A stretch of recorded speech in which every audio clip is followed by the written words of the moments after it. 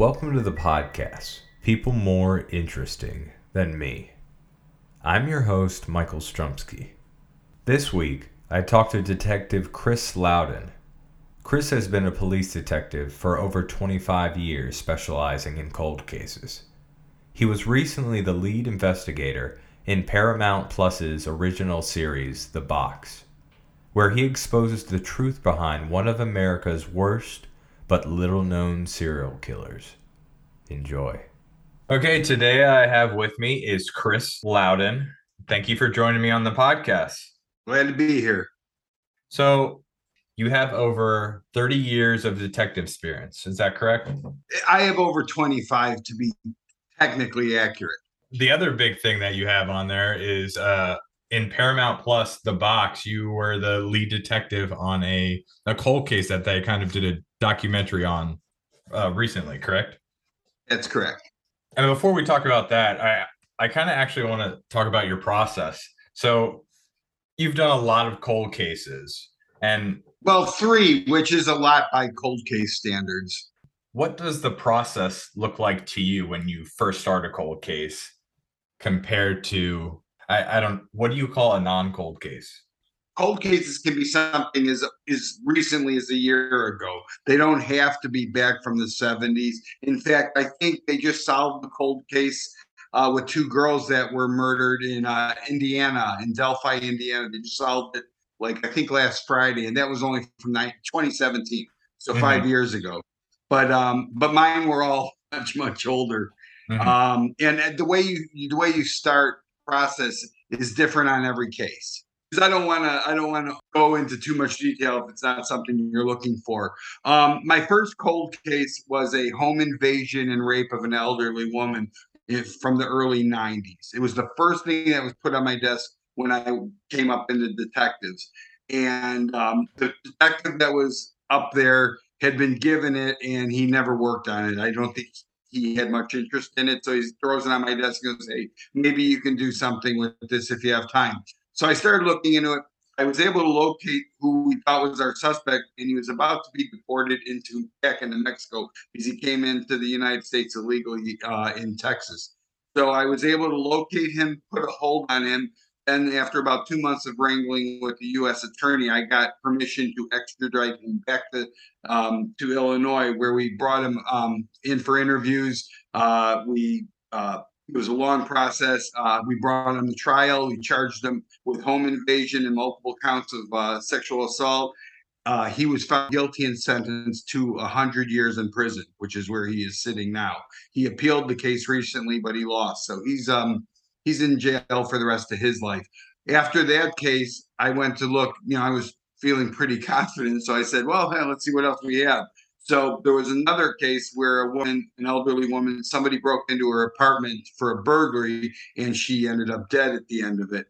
We didn't really have a suspect yet, but when we said, "Hey, let's review this case," my boss, who was my detective sergeant, he and I started going through the old reports, and we started developing information that we thought would lead us to another suspect, which is how you do. That's the one uniform thing with all cases. You look at you try to figure out who's involved, who the victim is, who the possible suspects are, anyone who might have information. Then you try to figure out if they're still alive, and if they are, how you get a hold of them. So those are the big things that you start with on every case. So on the second case, we developed some people that we thought were possible suspects. 3 people: a girl that used to live on the same floor with the lady, and then her boyfriend and a friend of his.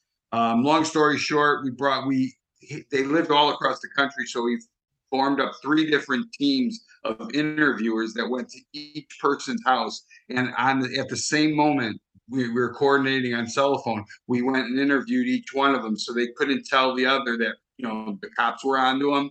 And this is from the early 90s as well. And so we talked to them. We determined that there was one person in Peoria that we felt was the actual suspect, which is the friend of the boyfriend. So we transported him back to Illinois. We interviewed him at great length, giving him breaks, every hour or so. Bought him food. I even washed his clothes for him, which was really gross because I was a scumbag. I mean, his clothes were disgusting, and I washed them and gave him an old uniform of mine, so he had fresh clothing. But anyway, We got him to he finally confessed to murdering her, explained exactly how he did it. But during the course of the trial, we got a first degree murder charge on him. But during the course of the trial, some judge who I don't know what your podcast is rated, but I can't use the words I would probably use technically for this guy. But this judge who should have retired about 20 years earlier than he did, threw out our confession for a really ridiculous reason. It's voluntary manslaughter. He pled guilty and he was sentenced to 4 years in prison for murdering an old lady and explained to me exactly how he did it. He got out 2 years later because you only serve half your sentence, and then he sued me.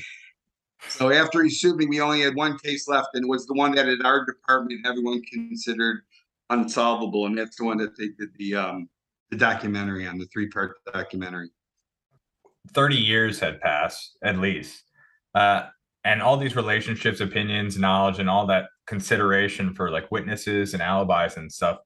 Do you find this means you often get information when you more information when you reinvestigate the case many years later? Maybe people opinions have changed, or maybe they don't care anymore. Yeah, I mean that's definitely a possibility, and it was definitely the way it was in our second cold case. In our third cold case, girl died in that case. Her name was Pam Maurer. She was a 16-year-old girl who left a friend's house on January 12th of 76 and said she was going to go get a pop, and she never returned. They found her body the next day. There was never a suspect developed in that case, and all the times they reopened the case. But in the second cold case, yeah, a lot of opinions sometimes say. Plus, we were always hoping when we opened the third case, the Maurer case, that maybe people were afraid to say something back then. Maybe they feared the suspect or something. And now, after time, maybe they're not so afraid to tell us what they know. Other problems when you're doing a case is people kind of forget the details. This was 1976. We reopened the case in 2019. So that's what, 24 and 19. So 43 years had passed. When we developed our list of suspects, we had a list of about 10 suspects. And the problem was when we identified them all and they were all dead. Every single one of them was dead, which of course changes how you're going to go do your investigation if everybody who might have been involved in it is dead. So then you start talking to survivors of maybe they talked to somebody, they did something. But things change a lot. Answering your initial question is, people can always have a change of heart. They can have a change of recollection. And again, just time can do good things, but it also can do bad. They can forget. It might make things hazy. They might misremember. In my first case with the home invasion rape, when I went and re-interviewed the lady, when I thought I found the guy, her details of the crime were very close to the original report, but there were some details that were kind of substantially different, which made it harder for us to try the case because the defense attorneys will always just jump on that going, well, now she says this when she said this last time. And so that change of recollection can be good, but sometimes it can be really make things difficult. So when you're like, for example, you said when you were doing those interviews, you did them all at the same time, so no one would talk to one another. But when you're interviewing like witnesses or family members in a case, how often do you think you rely on nonverbal behavior and your perception when you're asking them like the difficult questions or bringing up evidence, whether they're telling you the truth or not? 100% of the time. One of the things is good interviewers. I'm not good at a lot of things, but what my bosses have always said is I'm good at interviewing people. And one of the things that is underrated and most interviewers don't do enough of is use silence because people are uncomfortable with it, and also be patient because when we interviewed the second guy, he went from being, oh, I don't know what you're even talking about, I was never there, to eventually telling us everything. But part of the what we do is we'll start talking to somebody. If I was interviewing you about something I think you did, I might talk to you for 2-3 hours and never mention anything about the crime or anything else. I'll talk to you about what you do for a living, what your favorite movie is, what you like to drink when you go to a bar, how's your love life? I'll ask you a lot of different things. And one of the things in that second case, we interviewed the suspect. We'll just call him Tom. We were talking to him, and he was able to tell us how much money he made the year that this woman was murdered. He could tell us how much he made an hour. So then later on, when we started pressing him, and he says, "Well, I don't remember. This is a long time ago." I go, "Well, you remembered exactly how much money to the penny you made back then, but you can't remember an 89-year-old dead lady in an apartment." And so it makes it harder for them to be able to stay tight on those lies. The other thing we do is we always give them an out, like an explanation that makes it so it's easier for them to justify why they did what they did. Human nature, but you don't want people judging you. So I've interviewed people who have sexually assaulted children, and I'm telling them, well, I totally understand. I mean, he was touching your leg. I could see why you would think that was it's a 7-year-old little boy you just raped. And so there's things like that you can do. And then you can also just ask them a question and just sit and watch them. And body language is very important. Sometimes they cross their legs, or you can see me, you cross your arms, or you start fidgeting. There's all sorts of things that can tell you that there's something that's making them uncomfortable. And if you spend 2 hours setting things up by talking to them and seeing how they react to the nice, easy questions, or even the somewhat, getting difficult questions, and then all of a sudden there's a substantial change in posture or the way they talk or verbalized pauses where they go, well, let me be honest with you, which is a verbalized pause. They're just giving them time in their mind to think of what they're going to say. So all those things are tools you can use later on then when you start pressing them a little harder. What would you say some of the advantage of working cold case are over the original investigator? Uh, Nothing. There's no advantage. It's only satisfaction if you actually succeed. And you know what? There is one good thing, and it's the thing that fueled me, especially with the Mauer case, is the advantage is you can get a hold of the victim's family and let them know that the cops hadn't forgotten it, Mhm. which is to a person, everyone I've ever talked to involved in cold cases, they say, "Oh, I thought the cops forgot all about me." And it's like, no, we never forget. We never stop looking. We never stop working. And it gives them a little faith in the in the system, because there really isn't a lot of reason to have a lot of faith in the system. But as far as any other advantages, tangible advantages, there are none. Everybody's older; they don't remember as well. The people who weren't going to talk before are probably even more cemented in not wanting to talk. Evidence degrades. Well, I'm wrong. There is one advantage: technology gets better, and that is the thing that helped us solve the Mauer case. So that's the advantage. Is over time, something may come up that will help you solve a crime that couldn't have been solved. In 1976, when Pam was murdered, kidnapped, raped, and murdered, the technology did not exist for them to solve that crime. Even though they actually, if you ever get a chance to watch that documentary, they actually had the murderer the day after he killed her. And they talked to him, but never wrote a report on it and never followed up on it. So they might have been able to get him. But for our purposes, our investigation was assisted greatly by new technology that didn't exist back then. So that would be the one advantage.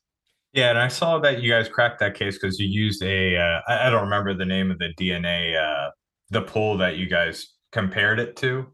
DNA in this case, I mean, do you think more police and more specifically cold cases should compare it to like 21andMe, Ancestry.com?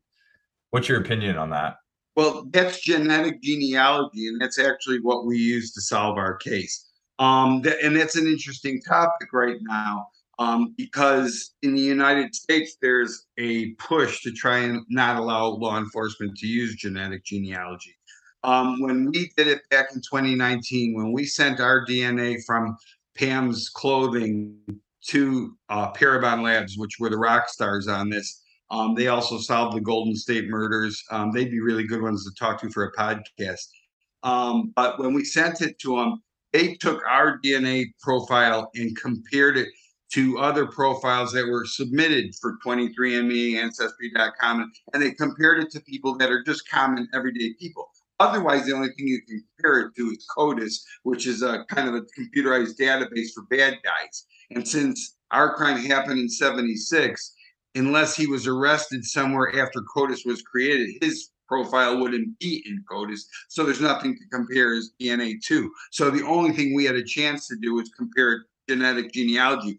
And as it turned out, some girl in one of the Dakotas, some 24-year-old girl, our DNA matched in a real like distant familial way with this girl. And so then we started going through her family tree. And if she wouldn't have gone to check out what nationality she was through 23andMe or whatever, system she used, we would never have solved this. But yeah, they should use it, definitely. And if we used every DNA profile in all those public databases, it would give us a much bigger pond to look for, to find our fish. But there's a push after ours case was done that people are thinking it's an infringement on people's personal information. I don't quite understand it, because if my great great grandfather did something that was really bad and my DNA helped prove that we gave that family closure from 1962, better. I don't understand why anybody would have a problem with it. They're not proving you did something bad. It's some long distant relative. But that's the problem we're facing now, because there is a strong pushback against that. Okay. Yeah, I was trying to think what the negative would be, but I haven't done enough research on what the push is for the other side. I can't think of it at the top of my head. I can't either. And I've been thinking about it for 2 years, 3 years. I can't think of a reason why anybody would care unless they're guilty of something. Yeah, that's true. So I guess when you analyzed your cold cases, when you come into it, are you like, how much do you believe of what's actually already been done? Like, is everyone a possible suspect that's been interviewed? Oh, yes, and people that they didn't interview. Here's the thing: is you can't. I just did a presentation on this for a homicide investigators conference just a couple weeks ago, and I was trying to explain them, and I gave them examples of how in the Mauer case, things that were in the case file from the original investigation and the subsequent investigations, there was stuff that was just plain wrong. People that they had names that were possibly the right names, but the wrong date of birth. It was the wrong person they're looking at. So if your name is Jim Smith, they had a Jim Smith in there, but it was the wrong guy. He was like, 7 years younger than the guy they should have been looking at. So, and just because we had a problem with, and again, this is getting into a lot of detail you might not care about, but Pam's autopsy report said that she had sex prior to death, but it wasn't forced. And that was the first thing where I put a post-it note next to it saying a lot of big question marks. And so I contacted our current coroner, and I asked her, I said, can you do me a favor? Can you look at this autopsy report and tell me what you would find if this was sexual activity without it being forced? And she looked at it and she says, no, there's no way I would have found that. She goes, they're saying because there was no injury to her, genital area, that it wasn't forced. But we all know, anyone who does a lot of criminal sexual assaults, like I have done, a lot of them, more than I even want to think about. A lot of the times victims freeze or they just completely go limp because they're so terrified they don't fight back. So there will be no injury unless they purposely try to injure them. So once we decided we thought that Pam had been raped and not just been sexually active, it went from us thinking, okay, Pam left to go get a pop. She had sexual intercourse with someone she wanted to have sex with, and then short time later, she was murdered by somebody completely different. Mm-hmm. Now, if we think she was raped, it changes it. First of all, it gets rid of all females for our suspects, which cuts down our suspect list because women can commit murders. And we did it to more with people who might have some kind of a sex crime background, so we could look at it. And it turned out that that's how we figured out we were on the right track. Is our guy Bruce Lindahl had an extensive history for crimes against women, both sexually and just violence. So it changed a lot. So everything, so that original autopsy report was just ended up being wrong. Mhm. as far as the sexual aspect of it. So we look at everything and we take everything at face value, but we're never surprised by if somebody they interviewed 20 times ends up being the bad guy. Could be could it be a family member? There was Mhm. a suspect that could have been a family member in Pam's case. He had a very strange uncle who liked to watch porn with the girls naked while they were like 14 years old and give them booze, but nobody thought to interview him. So again, the original investigation, you keep scratching your head going, boy, you hear about this guy, and you didn't think maybe I should interview him. I mean, somebody does that, you think they might have a tendency to do something bad like rape and murder the girl. Yeah. So just bringing kind of what you just brought up, you deal with a lot of unspeakable So crimes on yeah, the that's a daily. long-winded way of explaining. Yes, we read What everything and we read it in just in its context, but we don't put too much weight or into anything. so what helps you separate your work and your home balance basically to keep it separate? Well, my answer would probably be substantially different than my wife's or my kids. I have a hard time separating that. With Pam's case, Pam was born 2 weeks after I was. So I took a real personal interest because I kept thinking about all the things I was able to do: fall in love, get my heart broken, go to college, go on vacations, get married, have kids, have a couple really cool careers, all these things that she never got a chance to do. And so I had a hard time coming home and not thinking about it. I brought reports home for months and just went over them while my wife and I are sitting in front of the TV or eating dinner. I'd be flipping through pages, and my wife was a saint about it and I still now, so I did that. I would, on my way to work, because I had a 40-minute drive to work, I would, when I was getting frustrated because we were running out of suspects, I'd be like talking to Pam, going, Pam, point me in the right direction. I need a sign from somewhere because we're going to fail you if we don't come up with something, if I don't pull a rabbit out of the hat. And so once we solved it all, I still have bad dreams about it because during the course of our investigation, I was able to identify 12 women that our bad guy had raped, that had survived the rapes, but some of them he had raped repeatedly. And these women were just such amazingly courageous women because the worst moments of their lives, and they shared them with me. And most of the time they were crying. And I just felt really crappy for making them relive something that I think maybe they probably had put behind them far enough where it wasn't affecting their day to day. But I reopened a lot of wounds, and I probably will always feel bad about that. I lose a lot of sleep, a lot of sleep. So you do the best you can, trying to put it in the back of your mind, but it changes you. If you have any kind of soul, these kind of cases, they take their toll. Yeah. Okay. Now I'm going to go with my final question, which is a two-parter. What is something that your parents did that you want to pass on to your children? And what is something that you are trying to avoid with your parenting? My mom and dad were like pretty good parents. I mean, and the one thing that they did that I always thought was amazing is there was never, I'm one of five kids, and we never had any doubt that our mom and dad loved us a lot. We grew up on the south side of Chicago. We didn't have a lot of money. You know, our we lived in a kind of a tough neighborhood, and but we always knew that they loved us. So even though we didn't have a lot of things, we didn't wear nice clothes, we didn't go on nice vacations. We never even went out to eat dinner. I think I might have gone out to a restaurant maybe 4 or 5 times growing up in my life.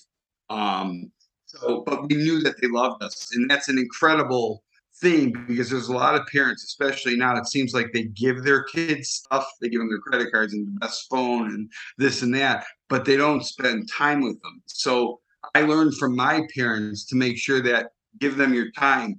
So anything my kids did, I made sure that even if I was just getting home from work because I worked overnight, I would go do. I was there for them. So I gave them my time, even though I'm a cop. I don't make a lot of money. My wife's disabled, so she doesn't work. So we didn't have a lot of money. So like my parents, we learned how to make do with what we had. But my kids, if you asked them, I don't think they'd ever say they were ever wanting for anything. We tried to make them feel we gave them everything we could. Now, my mom and dad I think because we had so little and they had 5 kids, I only 2, and I don't know how I paid for everything. But I think my mom and dad had a lot of stress over financial stuff and they drank a lot. And it's one of the reasons why my wife argues with me. Oh, I'm gonna have a glass of wine with dinner. How about having one, have a glass of tequila with me? And I just can't do it. I just cannot drink at home because my mom and dad, I'd lay in bed at night and I'd listen to them fight. Say the worst things. And they had a pretty good marriage. I mean, they stayed married until the day they died, but I heard them say horrible things to each other, and I never wanted my kids to ever hear that. I mean, everybody fights, but the stuff they said was just really, really bad. So I would say don't drink at home and take your fights out in front of your kids because it took a toll on me laying in bed and just listening to 2 people that I loved the most who allegedly loved each other the most, and yet they're saying stuff that you wouldn't say to a bad guy. Yeah. Does that answer your question? That was a great answer, sir. So that's the end. Thank you. Oh. Thank you very much. I had a very good time interviewing you. Well, thank you. I hope I answered your questions and not too off, kind of too vague a way, because I do have a tendency of my mind goes like yours does, where 20 different ways, and sometimes it's hard to stay on track. No, it was great. And if anybody wants to, the documentary is great. I saw it as well. It's on, it's still on Paramount Plus, right? The Box. Mm-hmm. Yeah, and definitely check it out. It's You'll 3 see parts. Chris all over it. Oh yes. Which is not a good thing. I have a face for radio. Yeah. And I have it for podcasts, so it works out. And the thing too is we did a Reddit thing that I never even heard of Reddit, but we did a Reddit thing a couple weeks ago and we got 60,000 views, which I found amazing. But true crime is big in this country now. Yes, it is. You can tell that to all the women out there. I feel like women are more affixed to it than men. I don't know why. I had a doctor once. She said, I saw you on, because there was a TV show that did an episode on our cold case too. And I saw you. And she was just so intrigued, blown away by all of it. My wife thought it's like, okay. I don't know why women like it more than men, but if I were single, I might be able to parlay that into something, but yeah, I don't know. True crime stuff's cool. And I thought they did a good job on the Box. Yeah. Perfect. Thank you, sir. I really appreciate Mike, it. Take care of yourself. You too. All right. Good luck with the kids. Oh, thank you. If you like this week's episode of People More Interesting Than Me, please follow me on Apple Podcasts so you won't miss out on more episodes like these.